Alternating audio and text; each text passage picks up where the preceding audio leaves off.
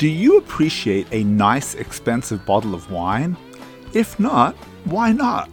Welcome to the Transformative Daf. My name is Rabbi Daniel Friedman. Today we are on page 22 of Tractate Nazir, and we learn that just like you must train your palate to enjoy exquisite pleasures of this earth, you must train your mind to enjoy the ultimate pleasure of Torah. Welcome to the Transformative Daf, and thank you for being my chavrissa today. I like to begin with a story. It was an occasion for celebration. The Brooklyn company had just gone public, and the IPO was a huge success.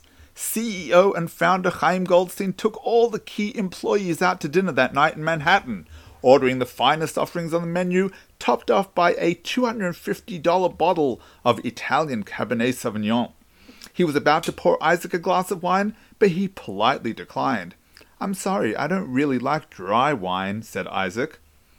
Today's daf discusses the propriety of taking a vow to become a Nazir. Let's look at the Gemara. Rabbi Eliezer HaKappa Beribi taught, what is the meaning of the verse? And he shall atone for having sinned against his soul. Against which soul did this Nazir sin? Rather, he sinned by oppressing himself in abstinence from wine, and is therefore called a sinner. And we must therefore draw the following conclusion.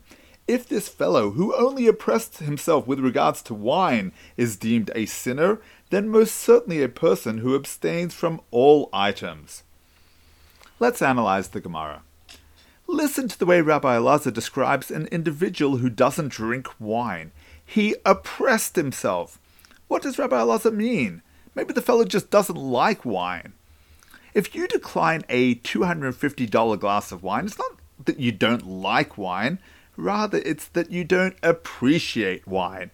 Nobody is born with a natural appreciation for an expensive wine, it's an acquired taste. And even if you've learned to appreciate the taste of decent wine, it takes a discerning palate to distinguish between a $25 bottle and a $250 bottle.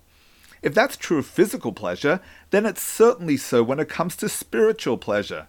Many people complain that they just don't enjoy learning Torah. They'll read a little here, learn a little there, but they couldn't imagine sitting for hours on end, grappling with a piece of Gemara. They scratch their heads and wonder why anyone would want to devote years of full-time study to Torah when they could be getting on with their lives. That's a good question if you've never really developed a taste for Torah. Appreciation for Torah takes a very discerning intellectual palate. The psalmist declares, "Taste, and you will see that God is good." Some people wet their lips and wonder why Torah still tastes so dry.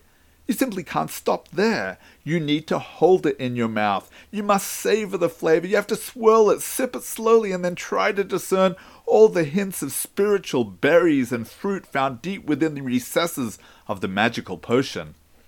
When someone declines a fancy bottle of wine because he doesn't like the taste, you know he's never made the effort to acquire the taste. If he had, he'd be suffering if he was denied the pleasure. In the same way, if someone says that he doesn't enjoy Torah, it means that he's never made the effort to acquire a taste for Torah. Denying Torah to an individual who has a taste for its sweetness is immeasurably more painful. That sweetness takes time, effort, and prayer to develop.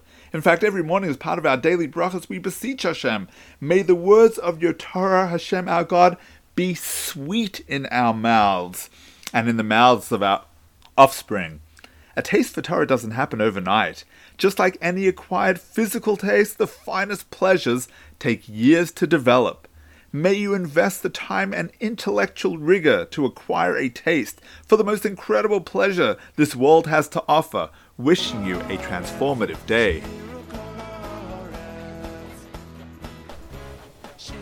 Thank you for tuning into the Transformative Daf podcast with Rabbi Daniel Friedman. Whether you've been doing Daf Yomi for years or you're not quite ready to commit but want to be part of the Daf Yomi global movement, there's something in the Transformative Daf for everyone. It's about joining the conversation, it's about talking over the Daf with your family, your friends, your colleagues. It means never being short of a discussion starter or a meaningful Dvar Torah. Every page of the Gemara, every word, every letter contains the secrets of the universe. To achieving a life of simcha and purpose, transform your life today.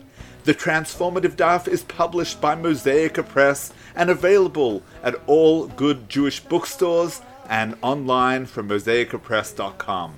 Thank you, the Transformative Daf.